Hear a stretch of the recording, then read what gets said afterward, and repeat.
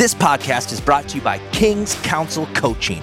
The mission of the King's Council is to help you discover, develop, and deploy your God-given talents and abilities. In order to leave a legacy, you need to live your legacy of excellence through the 5 power pillars: mental, emotional, physical, spiritual, and financial. Now, our programs are specifically designed to give you the blueprint and strategies that you need to gain an edge in the most important areas of your life. If you're an entrepreneur ready to upgrade your finances and align yourself with other powerful kingdom-minded men and women, visit kingscouncilcoaching.com to start your legacy of excellence today. Hello and welcome to another episode of the Chosen Podcast. I'm your host, Caleb Spittler, Director of Member Relationships here at the King's Council.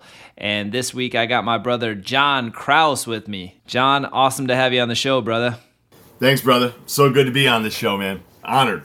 I'm honored to have you. We got a lot to dive into. Obviously, you're a podcaster, you're a business owner, you have a foundation that you set up, and really an amazing story. Why don't we start with how you got involved with King's Council? It all started back. I had not been involved really in any type of coaching, anything like that. I think I had just started exploring, all right, I need to grow, right? Somehow, some way, my business. And a friend of mine introduced me to another online group, and I joined. It's the first time I've invested in myself. And I went from that small group to a larger group. And I'm like, this isn't really what I envisioned it being. It was okay, but it was a really large group, so I saw the value there in that. And then I ended up seeing something advertised about some virtual CEO of your life thing, and I was like, "Oh, that sounds cool. Let me check it out." It had some speakers on it that I like to see, that I followed their podcasts, and like the Ed Milet's of the world, Ed Milet and Jesse Itzler was on it, and I was like, "This should be cool."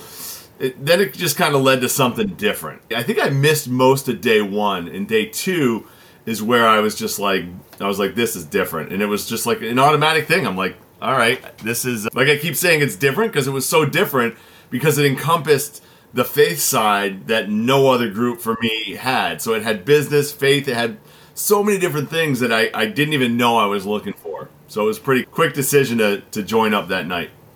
Excellent. You have definitely been an incredible addition to the tribe, but also you have an amazing story, which I've heard bits and pieces of, but why don't you talk to us a little bit about your background and give us some of your story?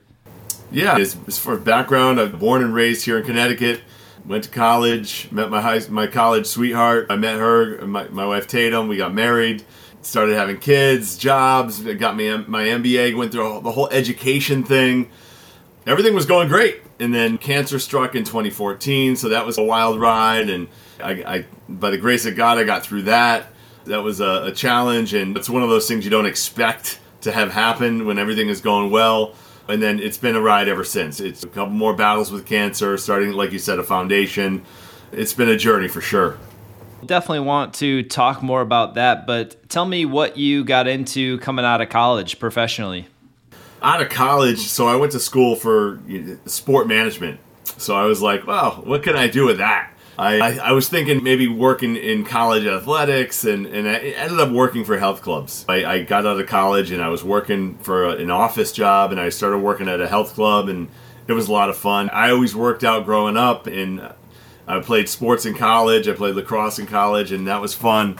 And it had always been a part of my lifestyle. So getting into like management and sales just in that industry was like a natural fit. Eventually, I moved on, got into the mortgage business for a while. Actually, no, right from there, I got into the mortgage business right away. And until that kind of crashed and burned on me, that was the mortgage business was great in 2004 till 2008 hit, 2009, and then it was not great anymore. So yeah, then I started to have to try to figure things out and move forward.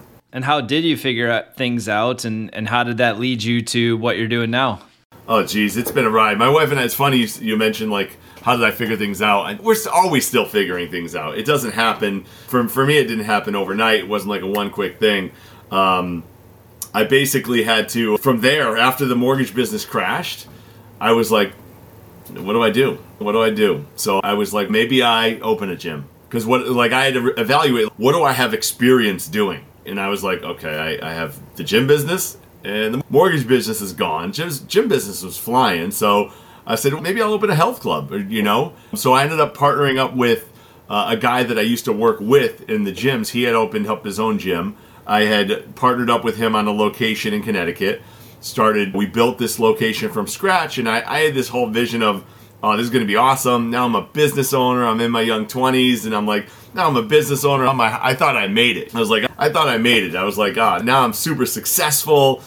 I didn't know anything at that point in time. I didn't know what success meant. I thought being a business owner, being a gym owner, I was going to be set. But having a partner, you learn pretty quickly that you have to be on the same page as the partner. And realizing that partner, he wanted my investment. He didn't really want me to be up there owning as much with him. So after a few years of just running the health club, I just said, all right, there's got to be an exit strategy. That's when I went back and I'm like scratching my head. I went into the insurance business at that point in time.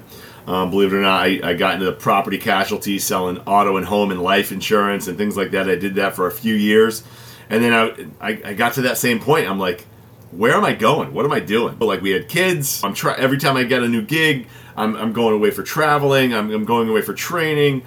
I wasn't down. I still was always searching, constantly searching for that career that I envisioned that I'd have from going to college. I figured the myth is you go to college and you get a job and you're set. That's not always true. And in fact, in today's day and age, I don't think it's as true as it used to be a long time ago. So I was searching, getting into insurance. Then I got to the point where I'm like, all right, maybe I need more school. Maybe I need to go up that corporate ladder at one of these bigger companies here in Connecticut. I'll get my MBA. So I did. I got my MBA. And then I'm like interviewing with all these companies. Now I'm getting older. I'm in my 30s at this point, and I'm like, I'm not landing these jobs because I don't have the work experience in these jobs to get the positions that I want. I'm getting to the final interview. Everyone loves John Krause, but they're not hiring me for the job because somebody with the experience is getting it over me. So yeah, I was just like, what do I do? So I ended up landing a job with a startup in the automotive finance industry. And I loved it. One guy owned it, and he's a friend today. And everything was like going great. He was paying me. I enjoyed the job. Yes, there was some travel, but it was very infrequent. And then cancer hit in 2014. Everything was going great. We had 3 kids at the time. We had 1 on the way. I was in a job that I enjoyed. I enjoyed the guy that I worked for. It was just, things change, and things that are completely out of your control change. And that's when I realized that this whole life is not in my control, and I was in shock. I couldn't believe it. 38 years old, going on 39, everything was going great, and then cancer hits. So that was a big... Yeah, talk me through what that was like when you got the news. What was your initial response like? How did your wife respond? Can you take us into that moment? Oh yeah, definitely. So 2014, it was September. I was about to turn 40. I had a physical, scheduled physical. The doctor a couple weeks before was like, John, you're healthy as a horse. Just go ahead and get your blood tested. So I blew it off naturally because you had to fast and all that. Blew it off for a week or so, and finally I'm like, you know what? I have to go do it. I did it. The night that I got that thing tested, the doctor called me that night and says, John, I have your blood test in front of me. I wouldn't call you if I didn't feel like this was necessary, but I think you should go to the ER tonight. So at that point, I'm like, really? Blown away. Okay, sure, whatever you say, doc. You see what you... And he proceeds to ask me a bunch of questions as far as, am I losing weight? Just all these questions. I'm like, yeah, I am. I'm trying to lose weight because I've got a couple extra pounds that I'm trying to lose. I play hockey and things like that. I'm active. Are you tired? I'm like, yeah, of course I'm tired. I've got 3 kids. I work full time. I work out. Yeah, I'm tired. But nothing was like to the point where it was like, something's wrong with you, John. Nothing was like that. So when I get to the ER and they tell me that I've got acute myeloid leukemia, I didn't know what that was. I knew leukemia of a lot of kids. It's like a childhood kind of cancer. So I knew I had cancer, and it was like, shocked. I was shocked. Definitely shocked. Some tears were definitely shed.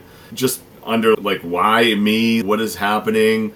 The prognosis was You're going to have to stay overnight, get tested, test a little further and confirmed if that's what it is. But I really think that's what it is, she's telling me. And so that was that. The next day, the doctor comes in, sits with me. I looked at the reports. It's definitely leukemia. It's an aggressive form of leukemia.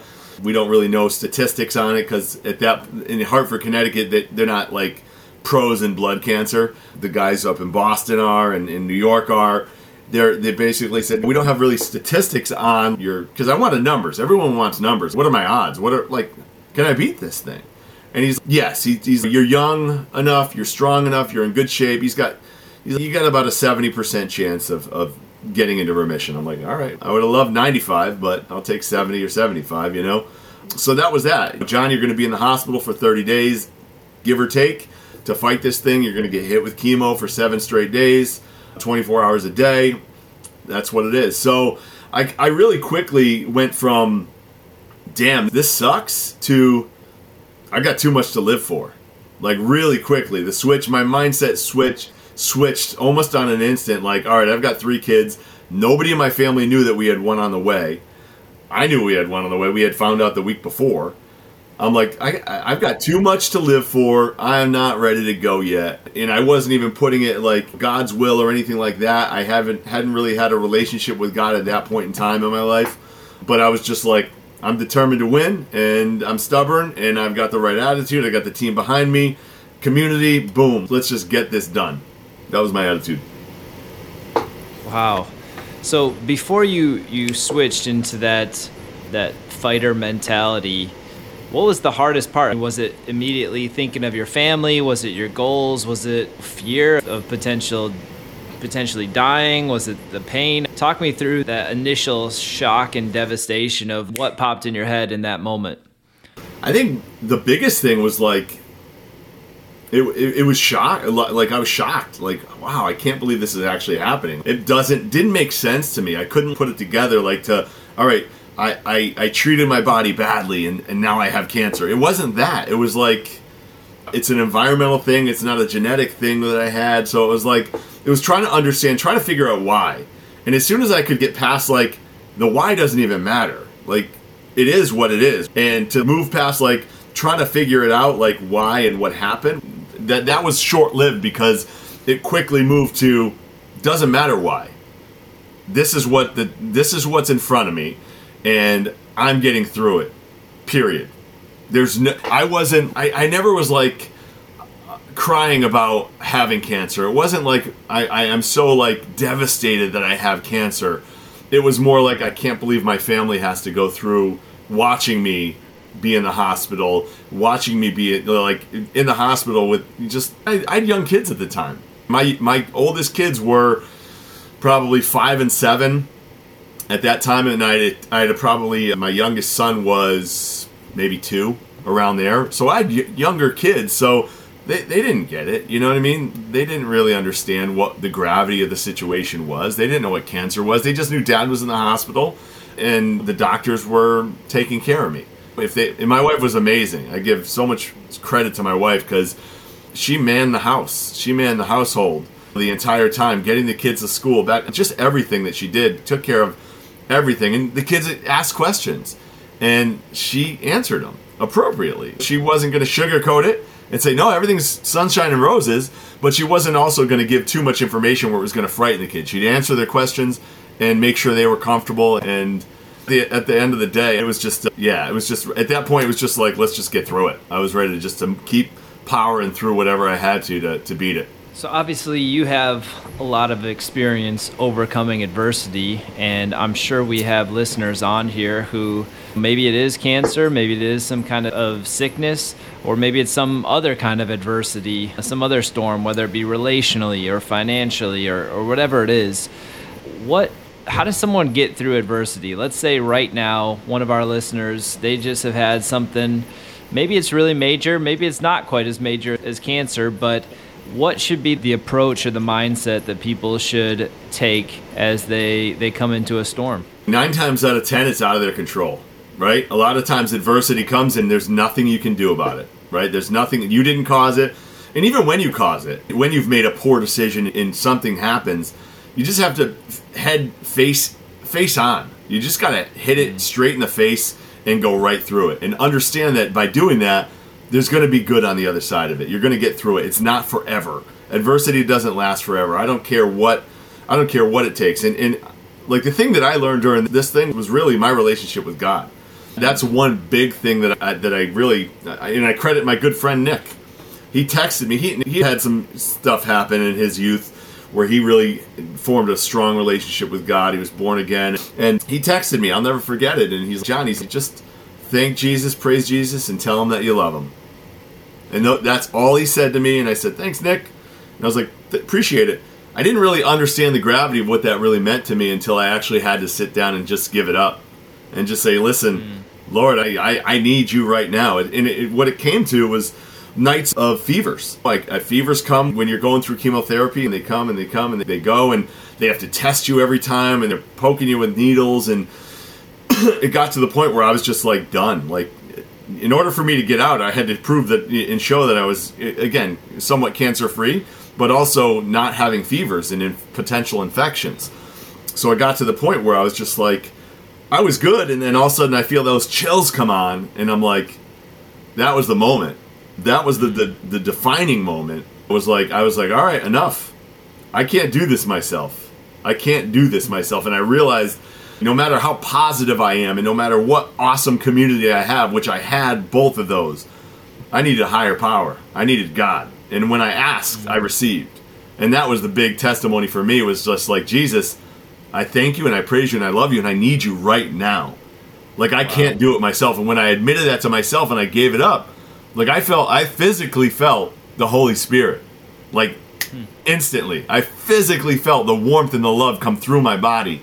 Like, instantly. And I get chills even today, like, thinking of that moment, because that was the moment where it was like Jesus was like, yep, I got you, big fella. I got you. And that was him letting me know that, like, he's the reason, 100%. And obviously I went through a lot in the past few years too, and that tested that faith. But that was like, that when adversity hits, you got to lean on people that you have, but you also have to lean on your faith, 100%. It's so powerful, and I think such a helpful message, especially in the personal development world, because we are in an environment where, yeah, is it important to have a vision for your life? For sure. But I do think there can be such an emphasis on, hey, map it out, go get it, design the exact life that you want. And there's this whole other side of things where there are things in your life that are outside of your control, that you can't just actually put it on your vision board and say, this is the life that I'm going to build. And okay, what happens when things start happening that are outside of your control? And I think, especially with high achievers, we can have that mentality where it's something, an obstacle comes and it's just like, all right, I'm going to take it on. I'm going to take it on. I'm going to take it on. But eventually what I hear you saying is the starting place of taking it on actually came from a place of surrender, where you just had to say, man, there's something, this is too big for my shoulders to carry. Like, I actually need to, as the Bible would say, cast my cares onto someone else who can actually walk alongside me and carry this with me. 100%. Accurate to a T. Yep. It's an incredible story. Was there, in terms of your faith, was there questioning at times of, okay, God, I'm praying for you to heal me. Like, why am I still getting these fevers? Why haven't you healed me yet? Why would you let this happen to me? Those types of questions. Not at this time. No, not at all. Like, at this time, I was just like, so, like, during the process, I was just like, I was confident. I knew I was hitting all the marks I was supposed to. I was achieving what I had to medically every single time. The only thing that was nagging were those fevers. And that's where I asked and I received. And that from that point on, it was like, thank you, Jesus. I'm a believer. Like, I'm on board 100%. The only time that I started, not my faith wavering, but questioning, was really when I relapsed in 2020. See, I was good from 2014, end of 2014. My health was perfect. I no issues with my blood test, no graft versus host disease, like crystal clear blood, everything. I even in 2020, I had a doctor appointment in early 2020, and my blood was even good then. But then I relapsed in June of 2020. And even my doctor was scratching his head like, this doesn't make any sense. So at that point, like, I had given all the credit to God for healing me. And I was like, Thank you for healing me. You healed me. You saved me. Thank you for healing me. And then this happened. So that's the moment that I was like, okay, now I got to understand what's really going on here. I had to really check my faith. And I never was like, I'm mad at you, God. You lied to me. Like, none of that ever came to me. But I definitely was like, all right, why? Like, why is this happening? There's got to be, in my mindset went, there's got to be a bigger reason. There's got to be a greater purpose. Like, for my life. Like, I have to go through this again. God didn't give me cancer again. He didn't give me cancer the first time. Like, God, like, he's allowing me to go through this right now because there's got to be a greater purpose that I'm supposed to have in this world going through this. So at that point in time, I'm like, I'm going to share my journey.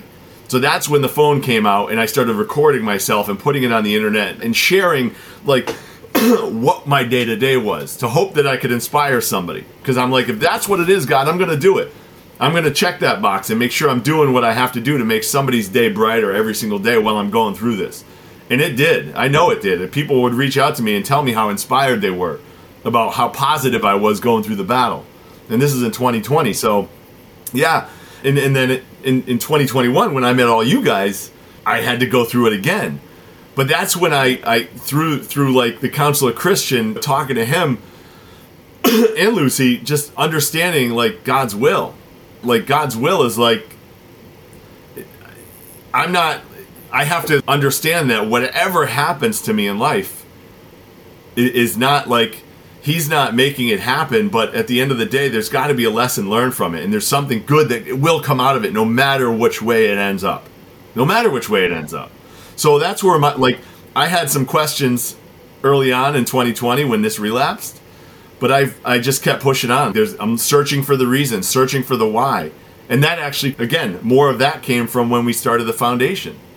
Like, I got out of the hospital in 2020, and I was talking to my wife. We had one of our relatives had a T-shirt fundraiser, like a Team John T-shirt fundraiser, because we had always done golf tournaments in the past.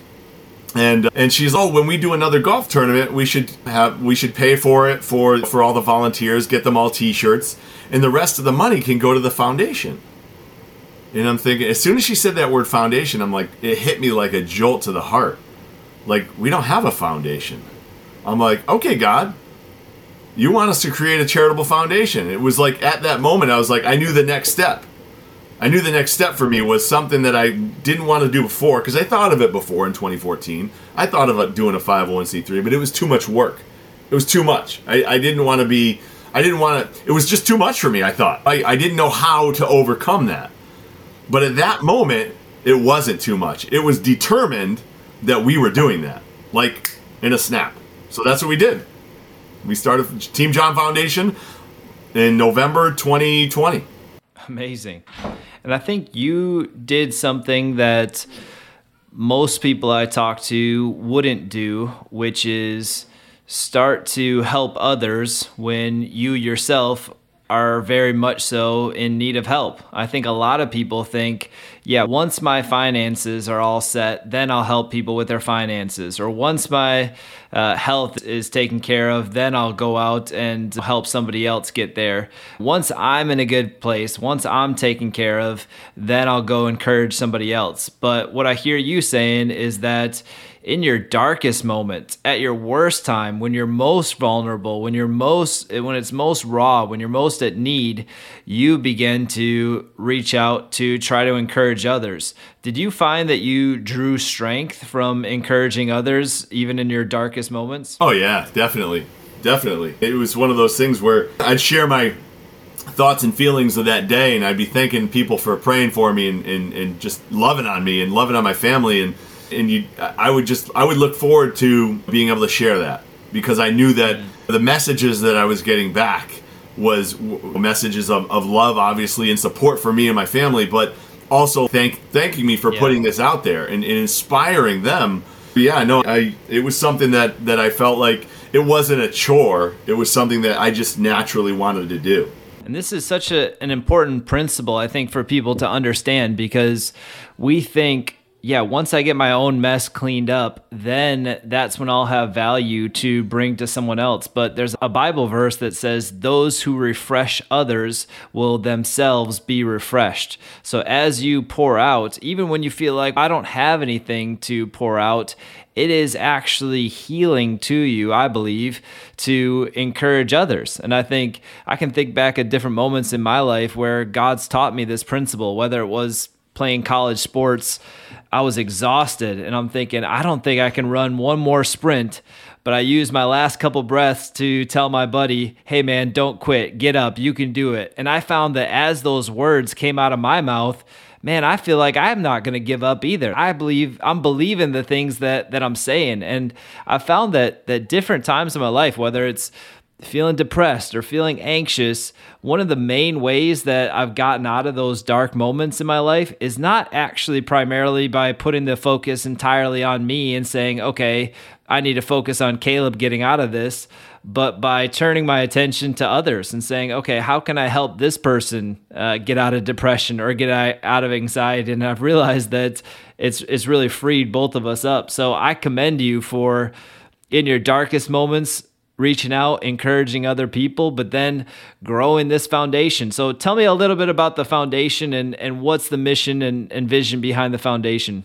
Yeah, so when this came to me, I was just like, all right, what do I need to do? Is it just going to be cancer patient driven? And I'm like, no, it's got to be bigger than that. It's got to be broader than that. So we talked, my wife and I talked, and it was just like, all right, let's help. How can we help people that fall on crisis? Like, could be a cancer diagnosis and you end up in the hospital. It could be any other illness or sickness where that happens. But we saw it through COVID. There's a lot of people that lost a lot of people. And things just got really tough for people, even just getting sick and getting just passing, just all sorts of illnesses and in situations. And it doesn't have to be medical. But we just really wanted to help the broad spectrum of people that needed it or that need it. So the mission is basically to help people that fall on sudden crisis, period. So if we can pick them up financially, we want to. Granted, right now we're new. We're raising funds. We're having a golf tournament this fall for our first time. So it's important to raise funds. And this is part of the leadership at King's Council Coaching that they gave me was don't think so small. The mission is to help people. Right now we write small checks, but now my mindset is not as small, and the goal is to write much larger checks so I can truly make an impact. So Team John Foundation can really make an impact, because writing a check of $500 is good, but it would feel a heck of a lot better, and it would help that person to make a bigger impact if I could write 1,000 or 1,500 or 2,000 to really impact that individual. You know what I mean? So yeah, our mission is really just to help people that fall on that sudden crisis and pick them up any way that we can. It's so powerful. And I think especially in the church, where I think a lot of people are still trying to figure out what they believe about money. Is money okay to have in the church? Is it important, or is it mostly dangerous? Should we stay away from money? And I remember when my mindset switched about finances, and it was when someone was generous to me. And my wife and I were sleeping on this horrible bed. We had bricks, propped up underneath it and towels and stuff. I was a youth pastor, so I was making like 20 something, whatever a year as a youth pastor, just, getting by. Yep. And someone gave us $1,000, and man, I took $250 from it, and I went out and bought a mattress for $250. Boom. And just to be able to sleep at night and not wake up with a sore back every day and not wake up 10 times in the night, it was nothing short of life-changing. And that's where I think people can think materialism. Yes, we absolutely have to be cautious of those things, but it was actually a product. Someone gave me finances to go buy a product that was so helpful for me. And I'm just even thinking of you. We had this, you had put out some kind of call of, hey, anybody know anybody that fell on hard times? And I said, yeah, there's actually this family in my church that they were getting sick and they couldn't figure out why they were getting sick. And it was because their house was full of mold, and they kept going to the hospital and all these different things, had no idea. They weren't overly financially, they were getting by, but their house got condemned because of mold. So now they still have to pay off this mortgage payment on their house, but they can't live in the house, and insurance isn't going to cover it. So now they're homeless. How do they even do they pick up another mortgage payment? It was just one of these horrible terrible situations. And I remember you wrote a check without having ever met this family, without anything other than me saying, yeah, I got a family that's in some hard times. You wrote them a check. And I'm telling you what, you will never know how much that check meant to that family. And obviously God's using you to facilitate, but also all the people that have donated into your foundation. Yes. That's eternal value as well. And so I just love that you're stacking up all these testimonies of people whose lives are changed. Yes, it's great to have encouragement. Yes, it's great to have somebody share the gospel. Yes, it's great to have all the different ministries that we're doing. But I do think there's such a ministry of financial generosity that the church needs to get a hold of. And I just love that you're at the center of what I believe is a move of God to be faithful givers into the kingdom. Yeah, man, I appreciate that and I receive that. For me, it's a great feeling. And as much as I would love to know how people receive it, like part of me wants to know that, but part of me doesn't need to know that. I really don't, because I know what I'm doing is for the greater good. For instance, there's like on social media, I meet people here and there. There's somebody that I met through one of the social media platforms. He's going through terminal cancer. And he's like, he put a post out, I regret having to do this, a GoFundMe, and I'm like, I sent him a message like, oh man, I said, give me your address. Let me help you out. It won't be anything crazy, but I want to at least help you with something. And immediately he just starts opening up like, I can't believe that you do that. You don't even know me. When this stuff comes in from my mother's estate, I will pay you back every penny. I'm like, listen, man, bro, don't worry about it. I don't need any of it. This is the reason why we started this foundation is so we can do things like that. So if what I can do helps you out even a little bit, that's all. I know that I'm happy with that. And some people are like, John, you don't have, like, how do you know they're not using it for something that, you know, that they shouldn't be using it for? I don't. But it goes back to the same thing. Like when you're driving down the street and somebody has a sign and they need money.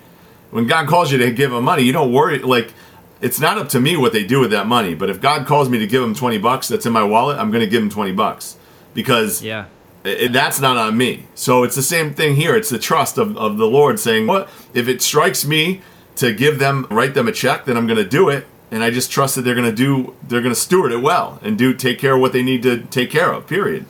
Yeah. So maybe at some point we'll have to have some sort of application process for people that we don't know that come through us. I know you. Sure. I trust you. That's how it's come to us through our network. So as we grow, we're going to have more of a formal application process, I'm sure. But at the end of the day, am I going to really say no to somebody who says that they need some money? Probably not. Right. Well, it's incredible, man. I absolutely love what you're doing. I commend you for what you're doing. I think it's so massively important. One of the things that I think people don't think about is people are throwing up prayers to God every day. Yeah. But the primary way that God has chosen to work on planet Earth is going to be through other people. Could God miraculously put $10,000 in your mailbox? He could. God could, out of thin air, put $10,000 in your mailbox. But I've never seen that happen. I've seen it happen over and over again where God speaks to someone like a John Krause and says, hey, someone has prayed to me. Someone's asked me for financial help, and now I'm going to use you to be a vessel of my generosity. And so we get to be, and it's amazing that God even gives us the honor to partner with him in this, but we get to be an extension of his generosity, his blessing to people. And so even that family that you were a part of blessing, I know that they were praying for financial blessing. God, could you help us out financially? Now all of a sudden God speaks to someone across the country in Connecticut because of this connection, and just miraculously allows them to get these finances, to get that relief. And I just think, man, I want to be used as the answer to somebody's prayer. Obviously, ultimately God, but I want God to use me to answer that prayer. I love what you're doing, man. Yeah, no, I appreciate it.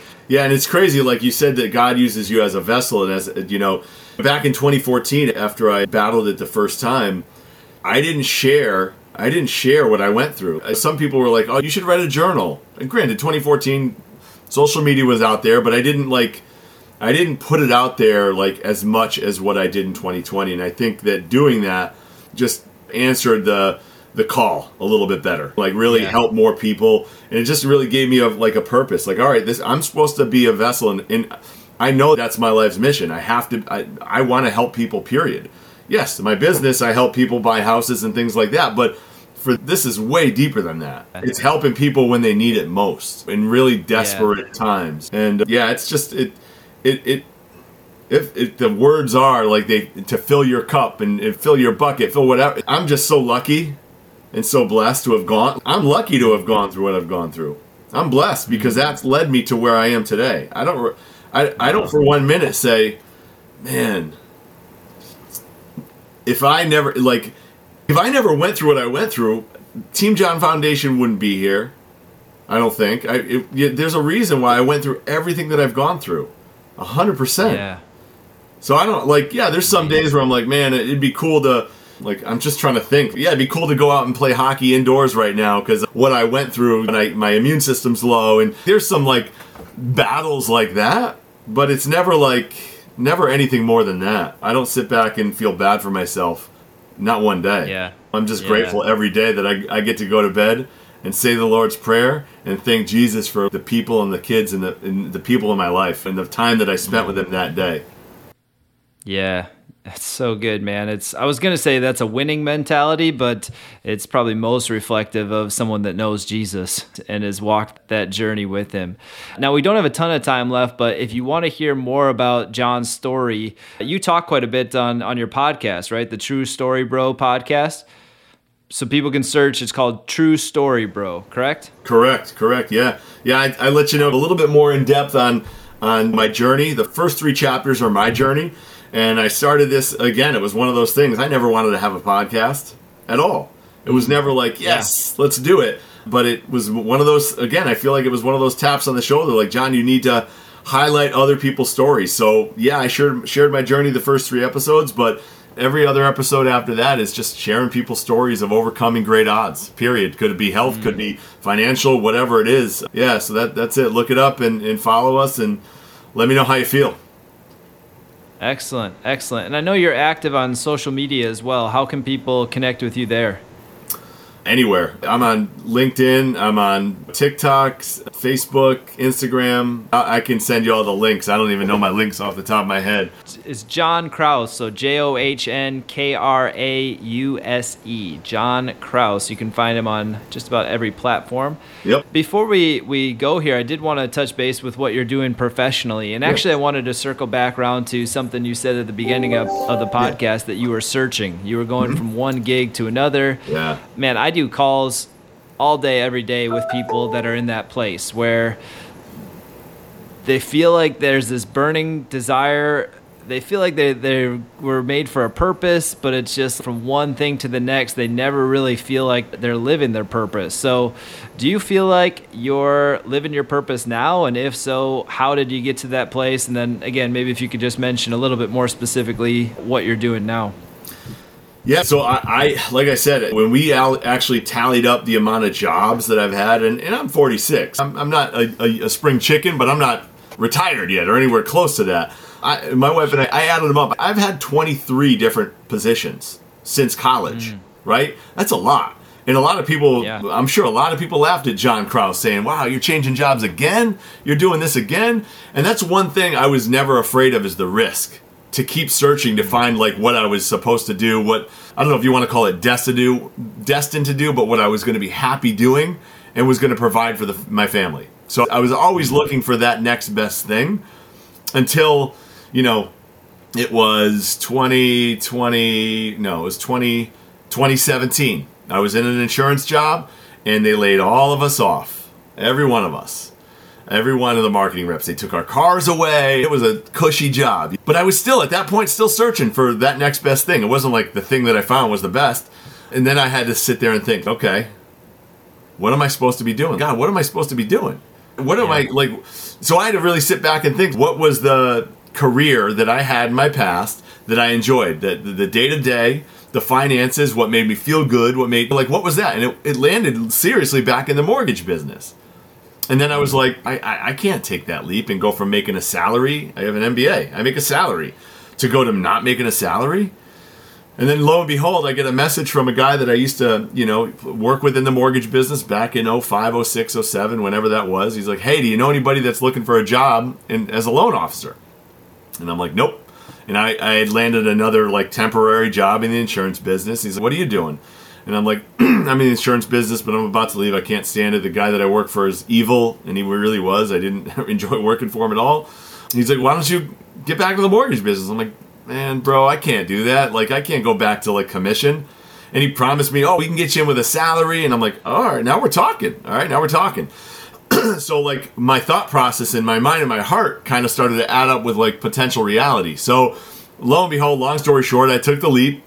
The salary wasn't there, only for a handful of months, like 5-6 months, but it was enough to get me back into the business, and I never looked back. I burned the bridge to go back, like the possibility to get that job to go back, and I just put all my eggs in that basket and went forward. And that was from 2017, and now in 2022. I've launched my own company called Starvox Capital. It is for investors, so any investor that needs financing, that's who I service. For fix and flips, for rental properties, Airbnbs, apartment buildings. So I went full tilt, full all in this business, and it's had its bumps, but I love life. I love where I am now. I love the freedom that I get to have. I love the financially, it's great, but it's fulfilling because the finances are there, but I also get to live the life that I want, which is for my family and for God, and I get to do the charity stuff, and I get to do everything that I'm doing right now, which I honestly couldn't be happier. Amazing. So what I heard you say was ask God, and then you got to find the right opportunity, and then you got to take some risk. At some point, you actually have to jump. And so, there you go. If you're in that place where you feel like, man, I'm not there yet, I'm not in that place, be encouraged, but just start by asking God, looking for those opportunities, and then at some point you're going to have to jump. And what we say a lot in the King's Council is action brings clarity. So if you jump and you realize 6 months in, like I did, this insurance, there you go. This insurance gig isn't for me. Guess what? You can jump again. You're not necessarily destined. I think sometimes people are so afraid of what if it's the wrong move? Okay, well, make another move. Like you can actually continue to pivot until you find the right fit. How have you balanced this? And maybe this will be one of my last questions I ask you. Now that you are in that I think the other side of the coin is people always have that shiny object syndrome, and there's always a greener grass. How do you stay level-headed with what you're doing now? For me, it just comes down to work. I'm just putting in the work, and now my focus is to growing the company. For me, it's not. So to bring it back to what you said real quick, don't be afraid to take that risk, and don't worry about what other people think. You have to not have that concern of what your friends think, because a lot of times the right path isn't going to be the path that everyone else is on. A lot of times that's how it is. And that goes with work, that goes with family, that goes with faith, so take the path that's the right path for you, and don't be afraid to do it. Don't worry about what other people say, because if they're talking about you, then you don't need them. That's my mindset for that. But for me, it's you just have to figure out what you enjoy. So I've got the life that I have right now is, if I didn't have the health issues, it would give me a lot of freedoms. And that's the other half of it. Going through the health issues that I've had, I've been able to work through the entire thing. I've been able to still write mortgages through the entire thing. So I just think that you just have to keep searching and not be afraid to, like you said, at any time. Yeah. Yes. Very good. So if someone wants to work with you professionally, what's the best way to get in contact with you? They can email me, send me an email, text message me, either way. Yeah. What's your email? J Krause, JKRAUSE, at Starvox, STAR, V as in Victor, OX, capital.com. There you go.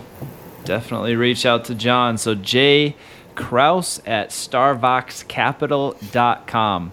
John, any final thoughts that you want to give to our listeners? Any final piece of advice or wisdom that you want to say before we jump off this call? Your mindset, your positive mindset takes you a lot further than you think. I had one person one day say, is your positivity fake? Is it fake? Because I'm sure there's a lot of people that are truly fake positive people. Because there's a lot of times that you can actually say, I'm doing great or I'm doing wonderful out in the open, but deep down in your heart, you're not. So you've got to check the positivity and make sure it's true and you're really feeling that spirit, because if you feel that spirit of positivity, it can really move mountains. And the last thing is, if you're encountering something big and it's bigger than you, always know you got God on your side. Lean on God. Lean on your faith. That right there is the answer. Period. Drop the mic. Love it, brother. Man, it's taken too long to get you on the podcast, so thank you for taking time out of your day and joining us and dropping all those bombs of wisdom. I so appreciate you. No, it's my pleasure, man. I appreciate being on here and look forward to doing life with you guys. Absolutely. I'm looking forward to this golf tournament coming up here. So it's going to be great. And to our listeners, thank you for joining us for another episode of the Chosen Podcast. I'm your host, Caleb Spittler. We will catch you on the next episode.